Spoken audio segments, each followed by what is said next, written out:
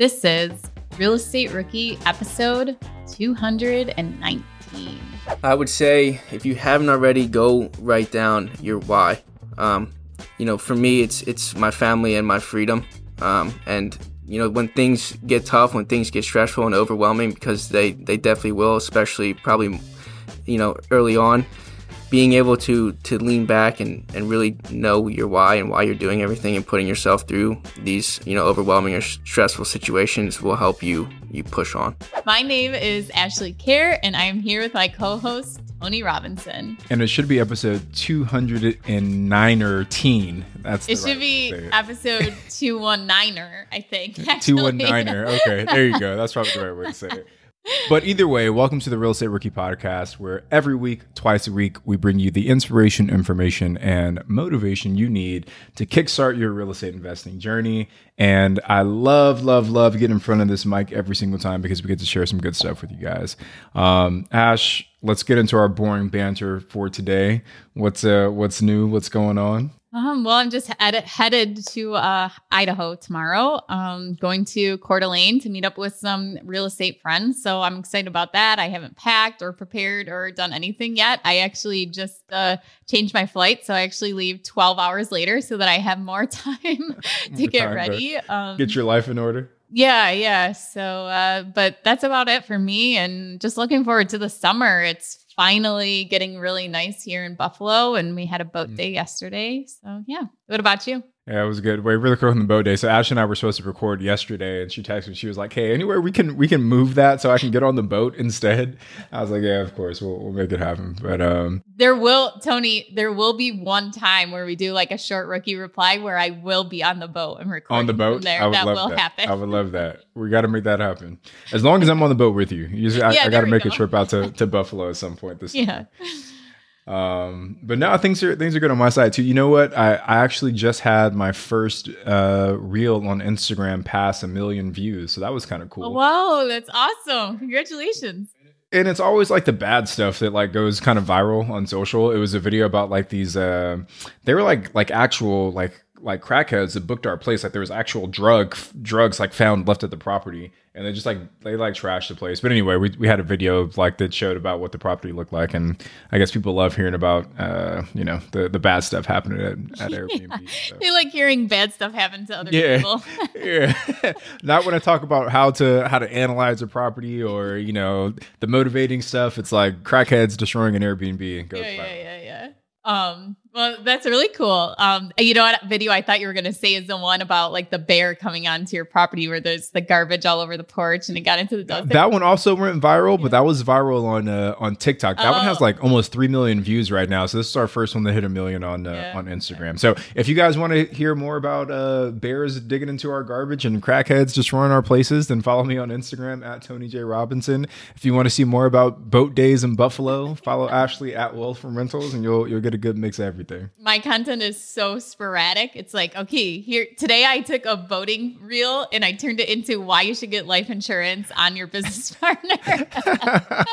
Because you never know what could happen on the boat. Yeah, I got dumped off the boat, just like left off the back, and I was like, this is one of the risks you take when you get life insurance on your business partner. Is death? Near death experience is always around the corner, so they can take over the business. But then I just added into my description about, what is getting life insurance on your business partner, why it's important. So you guys can check that out on my Instagram page if you want, at Wealth from Rentals. So, but today we are bringing on Hunter, who just got started in real estate. I think the coolest thing about this episode is he talks about how he took advantage of a college opportunity that you just signed up for, and he got paired with a mentor who ended up being such an awesome tool and I guess like motivator for him to actually get into real estate and investing himself. Also, one of my favorite parts of this episode was the mindset segment. We brought that back for this episode, and Hunter's response to that was just really,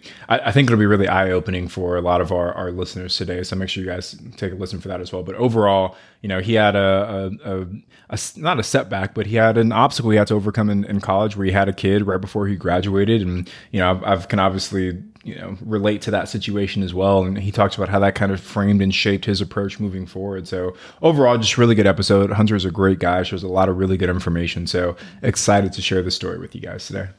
Are current interest rates making you depressed about cash flow? What if it didn't have to be that way? Rent to Retirement has 2.99% seller financing available on turnkey properties. You heard that right. That's a seller financed 2.99% interest rate where the average cash flow is over $900 per month. They also have options where you can put as low as 5% down on multiple investment properties with no PMI. Rent to Retirement is the nation's leading turnkey investment company that understands what it takes to be successful in today's dynamic real estate market. Their reputation speaks for itself with more 5-star reviews than any other company on the BiggerPockets website. Rent to Retirement offers fully turnkey properties that are newly built or renovated, leased and managed, allowing you to invest with confidence in the markets that offer the best returns. To learn more, visit renttoretirement.com. That's renttoretirement.com. Or text REI to 33777. Again, text REI to 33777.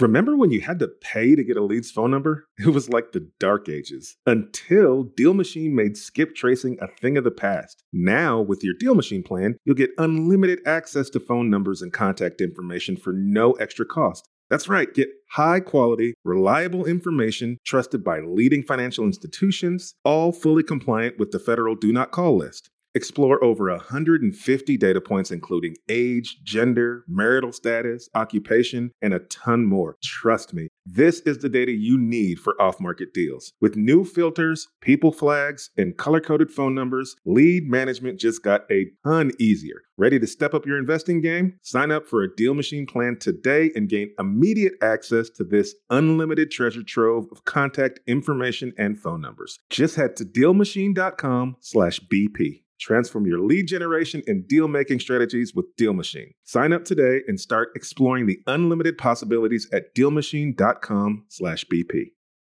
The dream of owning a vacation home can be daunting. From finding the best guests, to the maintenance, to organizing the cleaners after every guest stay. With Vacasa, they make that dream into a reality. As a full-service vacation home management company with vacation homes in key destinations across the U.S., they know a thing about how to make owning a vacation home easy and profitable. On top of proactive property maintenance visits by professional local teams, a hospitality-driven booking platform, and around-the-clock support, Vacasa earns homeowners an average of 20% more revenue from their vacation homes. Vacasa is always thinking of ways to simplify the vacation home owning experience by putting your home to work for you. If you're looking to make more from your vacation home, work with the reliable property manager, and finally have peace of mind, partner with Vacasa at vacasa.com/biggerpockets. That's vacasa.com/biggerpockets. Hunter, welcome to the show. Thank you so much for joining us. Do you want to get started with telling us a little bit about yourself and how you got started in real estate? Yeah, so I'm Hunter Lewis, 25-year-old investor from southeastern PA. Currently have 3 doors, and I'm in the process of selling my second one to 1031 exchange into a small multifamily property. So 3 doors, working on number 4. My journey started my sophomore year at Penn State Altoona. Similar to a lot of investors, started with me reading Rich Dad, Poor Dad. And that's what kind of lit the flame inside of me. 1 year later, junior year, met my girlfriend Emily, and then 2 weeks before my senior year, found out that Emily was pregnant. So life kind of threw me a curveball, slapped me in the face, and forced me to get serious. April of 2019, we had my daughter. And real quick, it's actually a funny story. So Emily and I were living in 2 separate college apartments at the time. Obviously not ideal for a newborn. So we had to rent an Airbnb for the month of April leading up to me graduating at the beginning of May. So first month as a father out of an Airbnb, which is funny. July of 2019, a couple months later, started my career with Sheets as an associate real estate site selector. So doing commercial real estate work for them. And then fast forward almost exactly a year later is when I closed on my first single family rental.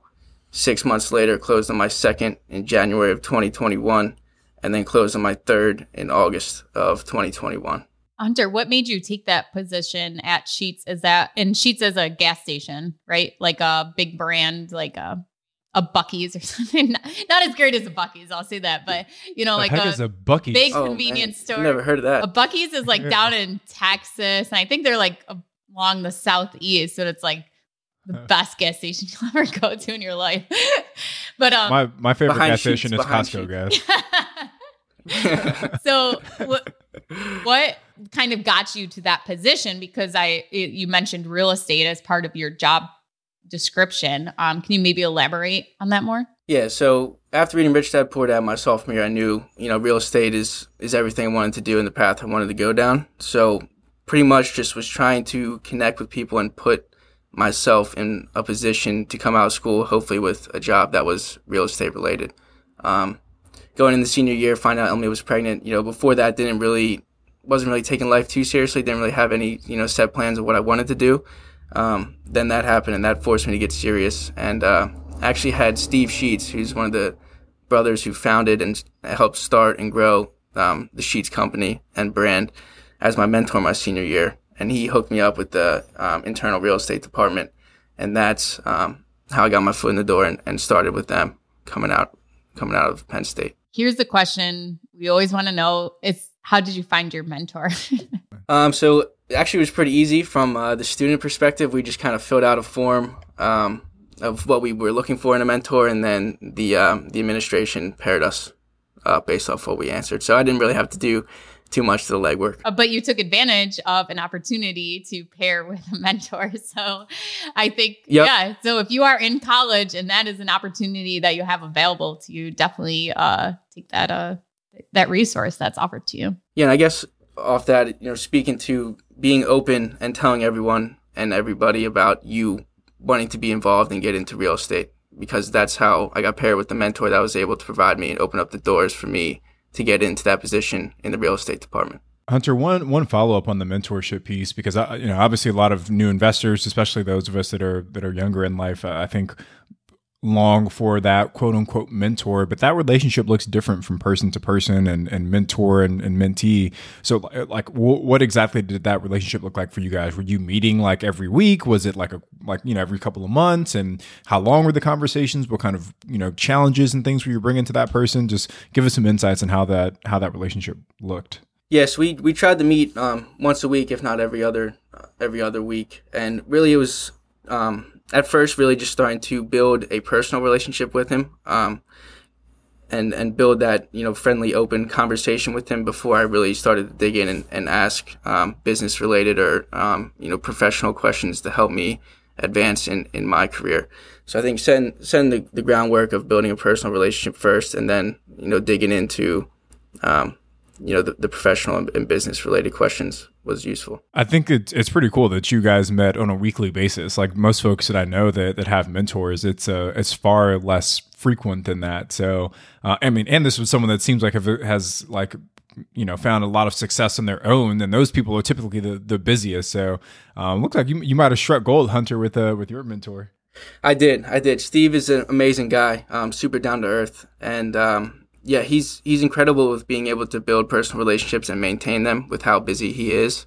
One cool experience I actually got to do with him that sticks out. He was on Gary Vee's podcast, so he invited me along, and I got to fly up there with him and sit in on him doing a podcast with Gary Vee. So just being able to sit in with him and be exposed to experiences like that was just insane. That is so cool. And I think that's probably something that, when you have scaled and you have grown as an investor yourself, that you're going to pay it forward and provide, somebody else that opportunity. I know the investor that I've worked for, he let me sit at the closing table before, and he had me as a signer on the bank account for he was doing this huge acquisition. And I sat there at the closing table, and I was the one that wrote these huge checks, signed my name on it, and it was just such a cool experience for me, because it really just showed me the whole process of, how he worked as an investor, and just me getting to actually write those physical checks made such an impact on me, because I had never even seen close to that amount of money before. So it definitely, it would be cool for me to be able to do that for somebody someday, is to bring them on along with me and let them experience what I do day to day, for sure. Yeah, definitely. And I think just getting exposure to as much as possible starting out before you jump in yourself is so beneficial in so many ways. So when you did decide to take the leap and to get your first deal, what kind of, what made you decide, okay, now is the time? Did you have a lot of analysis paralysis? Was there some kind of hesitation, or were you like, today's the day, I'm going to go buy a deal? I knew I wanted to jump in as soon as possible. Coming out of school, I had very little money in my bank account. So I took my first year working with Sheetz to save up and cut expenses as much as possible. And quite honestly, COVID kind of played into that advantage because we packed up and moved, or not moved, but came back home to stay with my parents during that time. So I was able to cut back on expenses, and finally was just ready to pull the trigger. So I just started taking action. I stopped holding myself back, and I just went online, went to citizensbank.com and figured out how to get pre-approved, and the snowball started rolling from there. Can we talk a little bit more about the snowball? Because I think that's also the thing that a lot of new investors where they get stuck is like, maybe they can wrap their head around getting property number 1, but the idea of doing properties number 2 and 3, especially in a short period of time, is where they get kind of stuck. So just to reiterate the timeline for folks, you got property number 1 in July of 2020. And then about 6 months later, you get property number 2. And then about 7 months later in August, you get property number 3, right? So you saved up the money for property number 1, COVID, moving in with your folks. But what about property number 2 and number 3? How did you fund and finance those ones? Yeah, so property, once finally got in with my first one, that was kind of proof of concept, and kind of proved to myself along with my close family and friends that I actually could do this. 6 months later, I finally convinced my dad. I said, hey, Dad, listen, this is what I got in Altoona. And he was pretty involved in the process to buying the first one. I showed him the numbers. I showed him what I planned on renting that one out and how much I wanted the cash flow on that one, and convinced him to put up the down payment and closing costs for the second property. So I partnered up with my dad on the second one. We put 20% down, and he actually exercised $25,000 of his employee stock for the down payment and closing cost. And that's how I financed that second one. Something I want to point out is that you said on that first deal that was proof of concept to yourself, your friends, and your family. And I love that you phrase it that way, because that's exactly what it was for us in our business as well. When we started, we knocked out 4 short-term rentals in the span of like 6 months maybe. And like as those properties started to perform, that was proof of concept to us and other people in our circle that the short-term rentals are a good asset class and that we know how to set them up, manage them, and run them on a daily basis.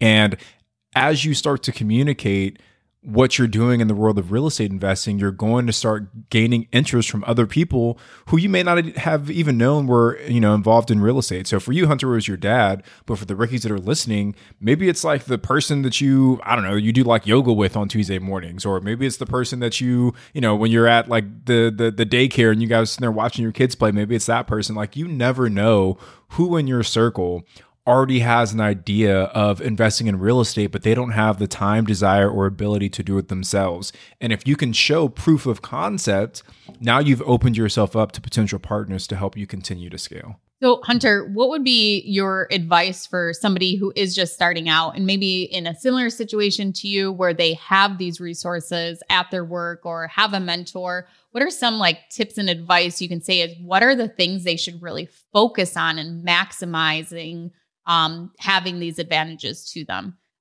For example, like, is it, the network of that other investor that's mentoring you, or that you get from your job? When I first started out, I built like a really great relationship with a loan officer. I was doing loans for this investor.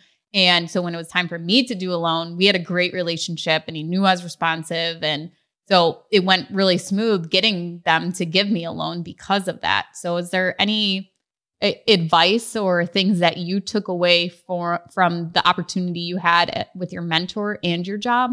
Yeah, and I would kind of also shout out to my real estate agent that I found for that first deal. She was really crucial in, like you touched on, the network. So digging into the network and the relationship she has already created and whether or not I was going to have access to them was a big thing. The lender, she had a contact at Citizens Bank who I was already getting pre-approved with that she hooked me up with. We used her closing company. We used her inspector. All these people that are really crucial and big time players in purchasing a property. They either can make your life really easy or really hard. And fortunately, she had that network and those people there that made my life a lot easier buying that first property. So when we move on to our next segment, we're going to go into like an actual like deep dive of your deal. But before we do that, I want to talk about, so you mentioned before that you had a child very young. So what is that part of your why? What has driven you to kind of keep going and to build and scale this portfolio? Definitely. Yeah, definitely. Having Tegan I think I had just turned 22. Emily was 20. Had no money coming out of school, and being the man in the family, I obviously had to put the team on my back in a way, with Emily still having 2 years left at school. So I knew financially it's going to be on me for some quite time. So that was kind of letting me understand that this is now much bigger than me, and it's up to me to provide for my family. That's definitely driven me in many ways. We talked about this on another episode as well. It was someone that we just recently interviewed. I'll have to try and go back and figure out who it was. Maybe we can throw it in the show notes. But they talked about how a lot of people use their family as an excuse instead of as motivation to really like bust their butt and do the work that needs to be done. And I've shared on the podcast many times. I was 16 years old. My son was born. I was a junior, just started my junior year of high school. And there are a lot of folks who are in similar situations that use the fact they had kids young as an excuse as to why they can't achieve great things instead of a motivation to achieve those great things. So for all of you that are listening, there may be things, maybe you didn't have a kid as a teenager or in your early 20s, but maybe there's something else in your life that you feel is an excuse that's holding you back from really going forward as a real estate investor. But I challenge you to think of ways to reframe that obstacle as a motivating factor as opposed to an obstacle for you. So really appreciate you sharing your story, Hunter, because I'm sure it'll inspire some of the folks that are listening right now. And another thing we like to talk about too, is we might as well bring this up, is what about, how is Emily on board with you getting started into real estate investing? She's been great. She really has. She's never once really even questioned me. She's always just been an open ear, and ready to jump along for the ride. And actually, for the third deal, we split the down payment and closing costs for that one. So we technically, I guess, are partnered up on that third property. So she was definitely a big role and a lot of help throughout this journey so far. That's awesome. That's really cool to hear, because I think that's sometimes a struggle for people, is getting your significant other or even just somebody on board with you to do it together. So that's awesome that you've had that support, and that definitely helps a lot. Do you have any advice for somebody that is maybe trying to get their significant other on board? Just give them Rich Dad Poor Dad. Yeah. That was the book that lit the flame in me, and I gave it to her. That was actually after I bought the first one and was really pushing to continue to scale and grow. She read that one, and I think she was like, wow. Was completely on board after that. Yeah, we always say Rich Dad Poor Dad is like the gateway drug for real estate investing, right? It's like you read that first, and then it kind of, or the gateway drug, or maybe it's like the Matrix, right? It's like the red pill or the blue pill. It's like when you finally take the right pill, like opens your eyes up to what's really going on. Yep. But I want to go back to the partnerships piece, Hunter, because you said you took down the first one on your own. You saved up some money from your job, moving in with your parents. The second one, you got your parents involved, and the last one, it was with you and Emily. So can you talk us through how you structured those partnerships? So maybe first with your dad, like what did the structure of that partnership look like? Yeah, so being that it's been close family members so far, I haven't got anything too crazy. So none of the properties are in LLCs. With my dad, it's kind of just a written agreement that we are going to split equity. So we bought the house for $80,000, and not to get too deep into this one yet, but we bought it for $80,000 with 20% down. It was a $16,000 down payment. So the equity split is 50-50 after the $16,000. So whatever the equity is minus $16,000, and then divide that 50-50 would be the split. And then we just split cash flow 50-50. But this early on in my investing journey, I have not been spending any of the cash flow. I've just been letting it all accumulate in the separate bank accounts per property, trying to keep my eye on the prize of saving up and continuing to reinvest in the business. So what you described, Hunter, is like a capital recapture. So on the equity piece, and we've done this in some of our partnerships as well, is that whatever equity is available before we split that, the person that put up the initial capital has to get repaid first. So in your situation, it was a $16,000 down payment that your dad put up. And like, say you guys go to sell that property or refinance or any kind of like capital event, that $16,000 would get paid back to your dad first, and say there's like whatever $10,000 left over, then your dad would get an additional $5,000, you would get an additional $5,000, and that's a really common, I think, lever to pull inside of partnerships to try and keep things balanced. Now, here's what I will say, right? Because I know I get this question a lot. Ash, I'm sure you get this question a lot as well. Is like, Tony, Ashley, what is the best way to structure a real estate partnership? And I will tell you, Ashley will tell you, there was no one size fits all solution for any partnership. It's all going to depend on the unique desires, wants, abilities, time availability of each one of those partners. At the end of the day, the only thing that matters is that A, you're not breaking any laws, and B, that both partners are happy. As long as you can check those two boxes, you can structure the partnership however you want to. If you want to say that partner A has to give partner B a lavish birthday gift every year as part of this partnership agreement, then you can do that, right? Like, there is no right or wrong answer for structuring a partnership.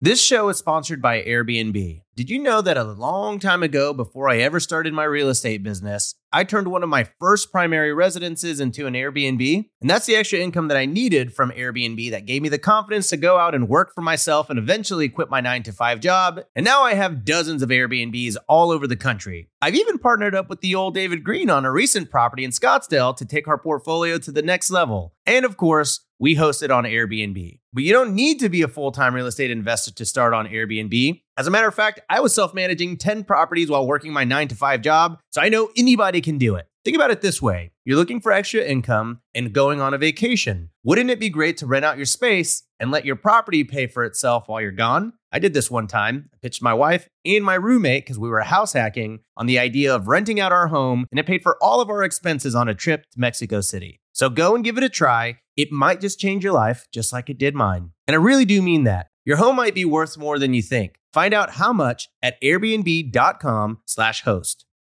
Rookies, 2024 is the year to start protecting your rental properties with an LLC. But you don't have to do all the paperwork and filing yourself. Corporate Direct is your professional and affordable option for getting your LLC done right. They handle the state filings, draft your operating agreement, and act as your registered agent. They'll even help you comply with the Corporate Transparency Act, a new federal disclosure law affecting every real estate investor. Corporate Direct is a family business founded by attorney, author, and rich dad advisor Garrett Sutton over 35 years ago. Now, his son Ted is a licensed attorney working with him. Together, they've helped thousands of real estate investors form and maintain their LLCs and protect their assets. If you're trying to build a real estate portfolio, do not skip the LLC. Head over to corporatedirect.com/biggerpockets to schedule a free 15-minute consultation with an incorporating specialist. Mention Real Estate Rookie and get a $100 discount on your formation. That's corporatedirect.com/biggerpockets. Whether you need to buy or sell, or you're just obsessed with looking at homes for sale, Redfin's got you covered. Redfin updates their listings every 2 minutes to help you see new homes first. And they give you personalized recommendations based on the homes you like, so you can find the home that's just right for you, whether that's a cabin, a craftsman, or a castle. With the top-rated Redfin app, you can favorite homes, share listings with others, and schedule tours, even the same day, with a local Redfin agent who can help guide you through the whole home buying process. And if you're looking to sell, Redfin agents have the experience to help get you the best price possible for your home. That's because they sell twice as many homes as other agents. With a listing fee as low as 1%, Redfin's fees are half of what others often charge, which means you'll have more money to put towards what matters most to you, like your next home. In fact, last year, Redfin saved home sellers $127 million. No matter where you are in your real estate journey, Redfin can help. Download the Redfin app to get started today. Let's kind of go. I would like to go into just break down a deal for you, Hunter, and kind of see how you made a deal happen. Is there one in particular that you'd like to go over? Sure. Yeah, we can go over the second one with my dad. Yeah, cool. So I'm just going to do some rapid fire questions. And then if you just want to spitball them, and then we can kind of go through just the whole story of it. Cool. So where is this property located? Altoona, Pennsylvania. Okay. And what is the strategy you're doing with it? Well, originally was a long-term hold rental property, but with the crazy appreciation we've seen over the last couple of years, I'm currently listing it on the market to try to 1031 exchange into a small multifamily. Okay, cool. Yeah, we'll definitely have to talk more about that. And what is the purchase price of the property? $80,000. Okay, and did you put any rehab into it, and how much was that? New carpet and some paint, so very minimal, probably like $1,500 all in. Okay, and how did you finance the property? So me and my dad partnered up. He put up the down payment and closing costs, which all in was about $23,000 with 20% down. So we just used a local mortgage lender in the area. And how did you find the deal? With my agent on the MLS. Okay, cool. Yeah, if you just want to kind of go into that story and maybe just start off as to maybe how your agent sent it to you and then go from there. Yeah, so finally got my dad on board, and he was coming up to Altoona because my hometown's about 3.5 hours away from there. So he was coming up. We were actually going to put some new flooring in the first property that I had bought, and I knew he was already on board, so I had scheduled with my agent 4 or 5 houses that weekend that we were going to go tour. Wait, did your dad know, or is this like a surprise? You're like, hey, Dad, I know you're here for this, but let's go check this other thing out. I threw him a bone. I didn't give him all the details until he showed up. I wanted to see his reaction. So he showed up. Yeah, we got the floor done. I told him, I said, hey, before you leave, we got to go look at some houses first. And I think he was kind of like, oh, crap. He was being serious about this. So we went and looked at him, and I think it was the last house of the day we actually went and looked at. And I could just tell walking through it, my dad liked it, I liked it, and it was in a good area near the Penn State Altoona campus. And I said, this is the one we're going to pull the trigger on. So I think the end of the weekend, I ended up driving back home with my dad, and we put in an offer. And on the way back, we had already heard back that they accepted. So they had already did 2 price cuts. So we came in at $80,000, and they accepted our offer right away. Can I ask one follow-up question, Hunter? So for a lot of new investors, when they see multiple price reductions, they get scared. Because I think the initial response is, oh, there must be something wrong with this property because it's been sitting, no one's made an offer, and now the sellers are getting desperate. Did you have any of those thoughts as you were looking at this property? And if so, how were you able to push past those? Yeah, it was always sort of a yellow flag. I never want to look at that as a red flag. Just kind of proceed with caution and try to figure out, what might people be shying away from this house for. There was, a couple issues that looked like they used to have a little bit of water in the basement. They dry locked the walls and installed some French drains around the house. And we haven't had any issues since. So just proceeding with caution and trying to figure out what may be deterring other people and trying to solve those problems. And if the deal still makes sense, I would still push forward, and that's what we did. Ashley, what about you? How do you feel about looking for price reductions in your market? Well, actually, my flip right now is in a price reduction. So if anyone wants to buy my flip in Seattle, we have reduced the price. Yeah. So, I mean, when I see a price reduction, and if it sat on the market for a long time, but this was 3 months ago and for like the past year before that, during that time period, but a house wasn't selling within like a week, especially 2 weeks, and they reduced the price. It was like an automatic, okay, there's something wrong with that. But those are the houses to go after because it might not even be anything wrong with that. Or maybe it fell out of contract because, it was something with the buyer where they couldn't get financing, things like that. So I think those are definitely great opportunities looking for properties with price reduction, especially if it's like every 2 weeks they're dropping the price. And, that usually shows that they have some kind of reasoning that they want to get out of it. Like they're motivated sellers. So yeah, I think that's a great thing to look for. Yeah. I mean, my thoughts on the price reduction are that it could just be that they overpriced the property to begin with. Right. It doesn't even necessarily mean that something's wrong with the property. Right. It just means that the sellers were asking for more than what it was worth. And I love seeing price reductions, especially on a property that I offered on before that they rejected the offer, because now I can go back and say, hey, you just reduced the price. Can we get a little bit closer? And we've actually closed up deals that way.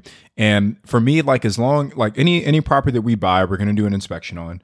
I'm typically going to have my crew walk it during escrow to make sure that it fits within our rehab budget. And as long as I can do those two things, I'm going to uncover most of what I need to uncover so that, I'm still protecting myself as a buyer. So I know a lot of you listening right now, maybe you're shying away from the price reductions. But if the numbers still make sense, like Hunter said, and you know that the deal will still be cash flow positive, then don't be afraid to pull the trigger, right? The only caveat is if you're in a flood zone in Shreveport, Louisiana, then do not buy the deal because there's a good chance you might end up losing money on it. So I think there's actually going to be quite a few price reductions for property, like especially now where maybe people listed a month ago as interest rates, spiked up. And now they're not getting what, so if you purchase a property, and flipped it like I did, and we listed it probably $100,000 less than what we had thought as we were going into the flip because the market was already changing. And then we had to do one price reduction since then. So I think there's definitely going to be a lot of price reductions, especially for people who thought the market wasn't going to come down at all and priced it super high because 3 months ago, that's what you could get. And now they're going to have to try and keep up because just the amount of people that can afford houses now have decreased because with the interest rates, their monthly payment for a mortgage is going to drastically change than if they got the mortgage at 3% compared to 6%. So I think you might see a lot of price reductions now from people that have maybe listed their property a month ago. Cool. Sorry, I didn't mean to take us down that rabbit hole there. But hopefully it's good information, man. But I just thought it was a really interesting point you made. So yeah, I just wanted to touch on that. So what else happened with the property? We were doing the deal dive. Yeah. So what else happened with the property? So you purchased it, you're going through rehab. Yeah, so this comes back to having a really good agent, especially in your early days. She already had tenants lined up. So we put in the new carpet, and within 6 days after closing, we had the tenants in there, and we're already starting to collect rent. So, and that was my first time and my dad's first time being an actual landlord. The first property I was still living at the time as an owner-occupant. So that was, having those tenants already lined up from the agent, that was crucial in getting my dad over the hump and giving him the confidence to pull the trigger. So they were pretty good tenants. That's, the first couple months were my first couple months of being a landlord and figuring out how to compromise, if you will, on certain things. And then we rented it out for another 1.5 years up until this past May, actually. And he was a Marine, our one tenant, and he got new orders to move somewhere else. So on short notice, he was out. And I asked my agent, I said, hey, what do you think we could get for this property now? And she said, probably between $130 and $150. And that was a lot more than I was expecting, especially after 1.5 years. So I was like, holy crap, let me go talk to my dad and see what do we want to do. And so we decided to go the route of listing it. So it's currently on the market. And speaking of price reductions, full disclosure, it's been on the market for, I think, 12 days now. The first 10 days we left it at $140, and we actually had to reduce the price to $130. So we went in a little bit higher, not anticipating the previous market flows over the last month with interest rate hikes. Yeah, and that's hard to do when the market has changed so drastically, so quickly too, is that, you're looking at comps that sold 2 weeks ago, a month ago, and they're not even relevant anymore because the people that bought that got, maybe 3.5% interest or 4%. And now it's just like getting close to double. Right. I think since those comps that we were using, it's been, I think, 1.5 points higher already. And it's a completely different market once you start making jumps like that. And you always get that thing going in the back of your mind, like, oh, geez, if I just would have got that rehab done like a month earlier. Right. They hit right. Top of the market. Totally. Yeah, I think we had to wait like an extra week for the carpet. And I was like, if only we could have got them in a week earlier. But I think that's just like, it's kind of good to go through that process, and it kind of makes you check yourself, because if we both would have listed our properties at the top of the market and made tons of money, it's like, oh, okay, here's the excitement, the momentum. And then we go and do the next one, and it's like, whoa, the market has drastically changed. So I think it's almost good I'm trying to be optimistic here. Obviously, it would be way better to sell for a lot more, but lesson learned that, you have to watch the market. And just because you start flipping a property, at month 1, by month 6, it doesn't mean that the property is going to sell for whatever you analyze it at month 1. So just a lesson learned, especially when we're, going through interest rate hikes right now, is if you are flipping, be aware of what could be happening down the road too. Can we talk a little bit about the property management piece, Hunter? You touched on it a little bit, but you said this is your first time managing a property, your dad's first time managing a property. What made you guys decide to self-manage versus hiring it out? And B, what were some of maybe the tough lessons you learned along the way that you can share with the listeners? Self-manage. The reason I went that route to start off is I wanted to get the experience under my belt of being a landlord so I could somewhat understand it. And quite honestly, shout out to you guys. I got the Rent Ready code for $1 by using the Bigger Pockets we code. Love Rent Ready. Yeah, whenever that time was. So that's the system I use. So I got that set up and was all in using that. And I thought it was really, really simple and easy to use that to help screen the tenants and get them in there. So it's been successful using that so far. It's good. And are you solely doing the management, or is your dad doing part of it too, both of you? Or so mostly me. I kind of fill him in on things, but I'm the one that's completely hands-on and the point man for all the communication. Just another way we kind of structured that partnership. So it's been me dealing with the tenants one-on-one. Some issues I've had, I'm just trying to find a compromise. Like they wanted to put a security door on, and I just instead bought them a Simply Safe security system because I knew that would benefit me as well as benefiting them. So, just trying to continue to solve the problems that real estate will throw you, and just compromise with your tenants to create that win-win. That's such a great advice. And we had a guest on for property management, Karen, who kind of talked about that too, is, where do you draw that fine line of, pleasing the tenants, but also making it for the property owner feasible. And I think right there was just a great example of, okay, they wanted this, which, the security door is expensive, but let's find something that will actually be long-term beneficial to both of you and provide a little bit more value than just replacing a door too. Can we continue on the property management piece before we jump out? I know you're managing, you have multiple properties now. So are you self-managing all of them? And then are they all kind of in your backyard, or are some of them a little bit further away? And if so, how are you managing remotely? Yeah, so the third property we bought was in southeastern PA. So the first two are still up in Altoona. So I have some experience of having to self-manage from being 3.5 hours away. Still using Rent Ready for both of them, and still using that same agent to rely on her and her network. So I'm actually just signed a rental agreement with her yesterday to start tenant screening for property number 1 because I'm having some tenant turnover. So just ties back into building those relationships and building the network, especially early on, so you can lean on those people in your time of need, especially once you move away. And things might get a little tough. But in the future, I think I will switch to property management companies. Just at this point, I'm trying to maximize the cash flow and returns so I can keep the snowball rolling and put that back into more properties. Well, that's awesome, Hunter. And congratulations on those properties and taking advantage of being able to self-manage.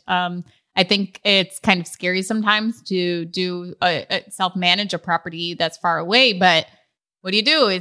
Are you going in and fixing the toilet? Are you making the repairs yourself, or are you calling people anyways to go and do it? So it's not like you need to be around. What does your maintenance model kind of look like?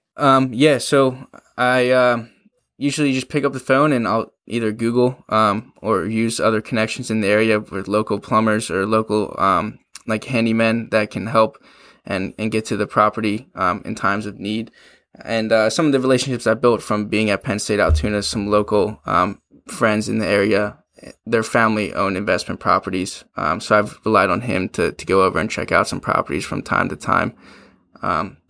So it just seems like as I'm starting to get more and more experience, I'm always on the phone making phone calls as a real estate investor. So I think one really good thing to do if you are an investor starting out, or even if you are experienced and you haven't done this yet, is make a contractor list, a vendor list, and keep track of all of those vendors and contractors that you have used, or maybe you have called and gotten quotes from them, or somebody referred them. You may not even need them now, but just to keep that list so that when you are in a pinch and you need that electrician, you can go through, okay, here's 3 right here I can call and get bids on. And instead of having to Google it every time, because I used to have to do that too all the time, and finally made that list, and it's definitely been super beneficial. And then I can just pass that list off onto, somebody that's working with me and say, here's the people that I use and the people that I call to. Actually, I'm glad you added that last point, because that's where we're at in our business right now, is that, as we're adding people to our team, like I had some vendors saved in my phone.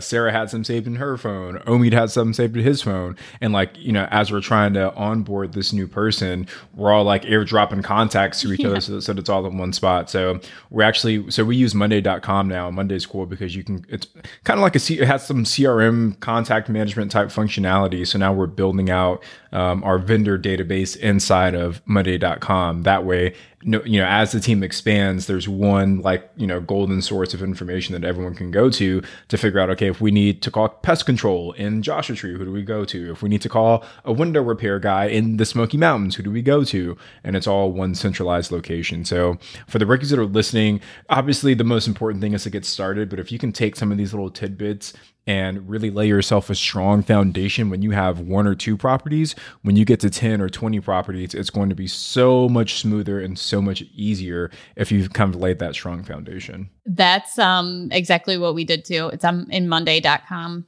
and the same, just the contacts of all the vendors and we did it by trade. So there's a column for each trade and then list it out. But yeah. So if you guys need some property or project management resource, you can check out Monday.com, or there's Asana, all these different kind of project management resources and tools that you can use to track your business. And they're not a sponsor of the podcast at all, but we would love them to be if they want to. But it's great when you're getting started is building your systems and processes now, because or else you'll be like me and Tony, and you will be scrambling to get them into place when you are building your teams. Well, Hunter, I want to take us to our mindset segment. Is there anything, any kind of expectation you had jumping into real estate and then realize that the reality of it is that it's not the same?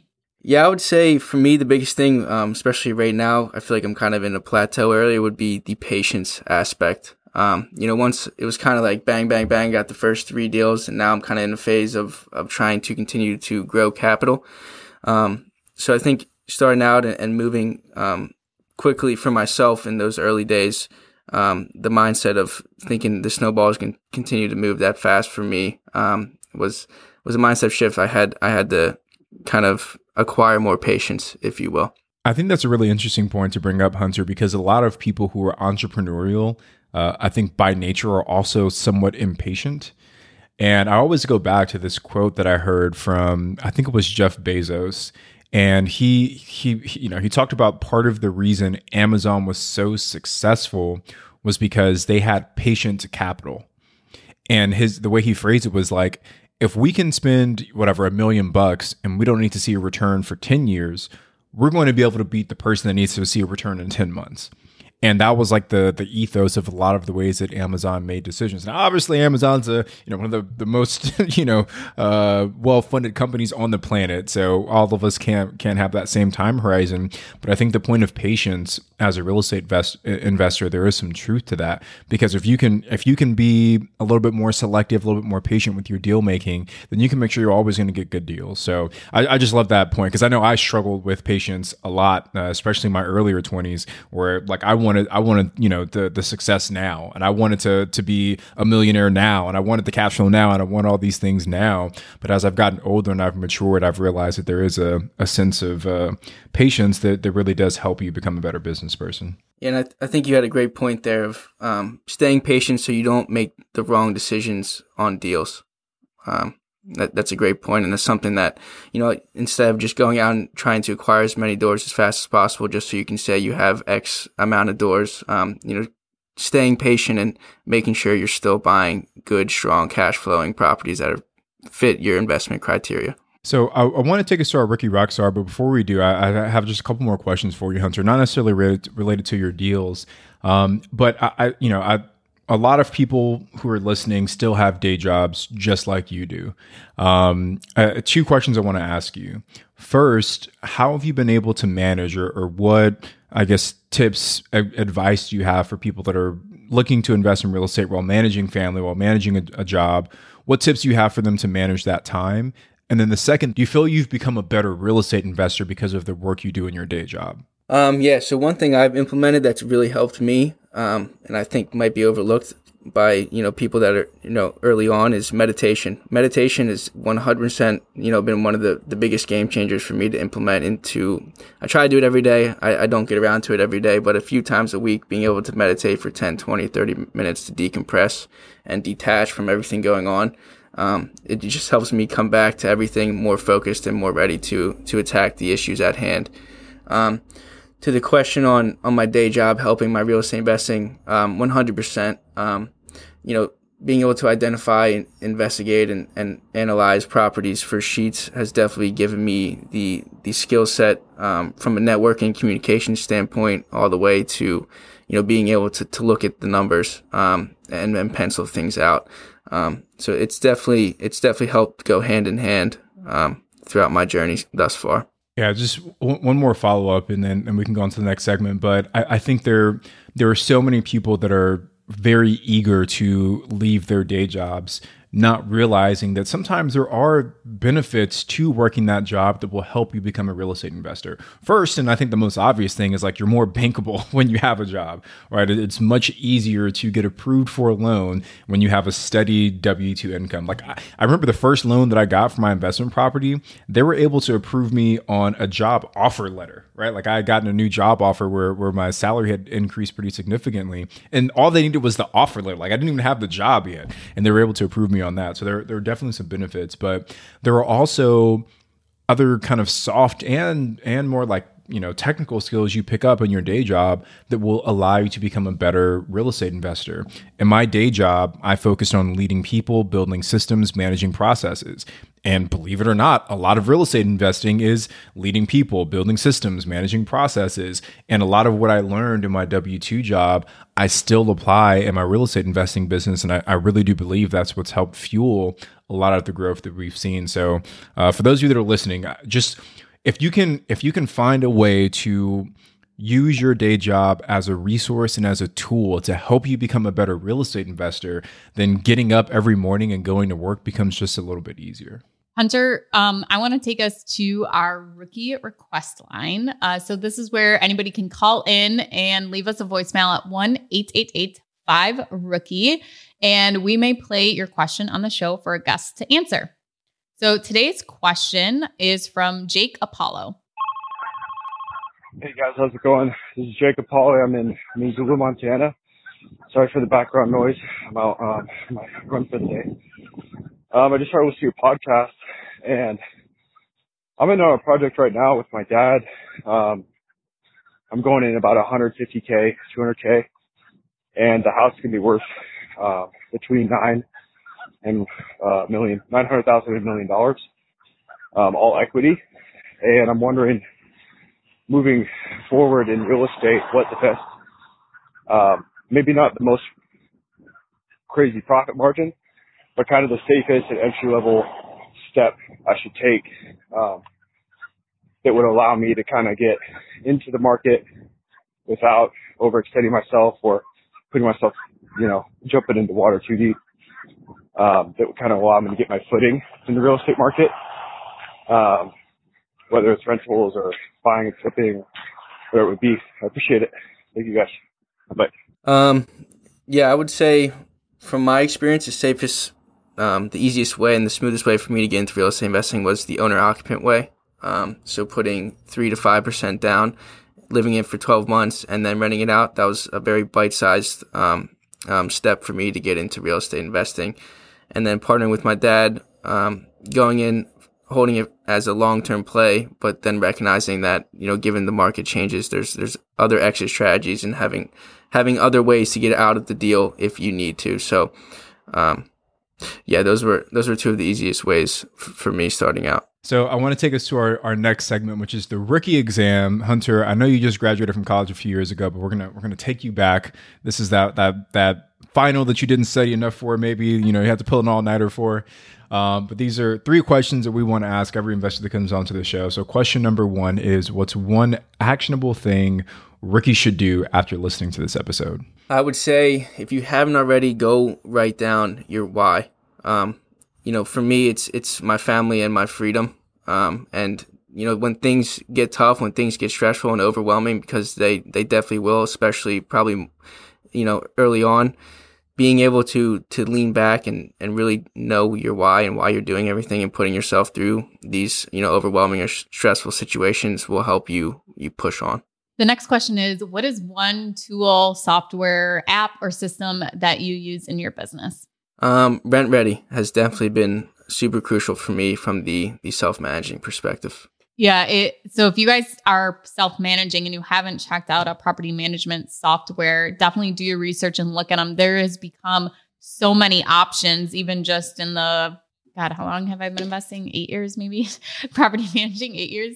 But there's so many options out there from when I first started. So it makes your life so much easier. Awesome. So last question for you, Hunter. Where do you see yourself being in 5 years? In 5 years, I would like to be close to my goal of $10,000 a month in net cash flow.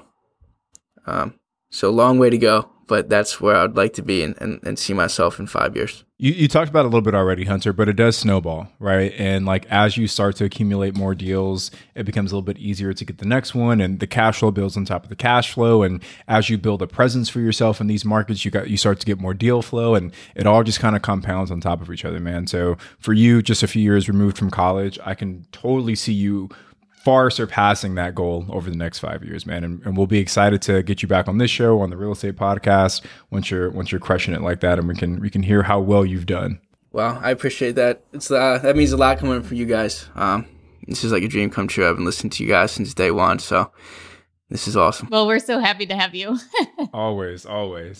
Well, before we close out, Hunter, I just want to shout out this week's Rookie Rockstar. So if you guys would like to get featured on the Real Estate Rookie Podcast, drop a note in Minor Ashley's DMs, get active on the Real Estate Rookie Facebook group or in the forums. But today's Rookie Rockstar is Alexandra Nicole. And Alexandra said, just closed on our second property in 8 months. Last January, when I started reading about real estate investing, I never, ever thought I could get one, let alone 2 properties that quickly. So property 1 was purchased for $130,000 with 20% down. ARV was $170,000. Renovations were about $5,000, and they were able to BRRRR this property, get back the down payment, which they used for property 2. And Alexandra bought property 2 for about $125,000. Spent $4,000 on the rehab and was worth $165,000. And the plan is to be able to get the down payment back for property number 2, which they'll then roll into property number 3. So Alexandra, congratulations to you on the amazing success. Hunter, can you let everyone know where they can find out some more information about you and possibly reach out to you? Yeah, so you can find me on Instagram at property_profits. It's my real estate account. And then you can email me at lewisrentalgroup@gmail.com. Thank you guys so much for joining us this week. And I hope you took a ton of knowledge from Hunter. And Hunter, thank you so much for coming on to the podcast and sharing with us your story and lots of great advice. I'm Ashley at Wealth from Rentals, and he's Tony at Tony J. Robinson on Instagram. And we will be back on Saturday with a rookie reply.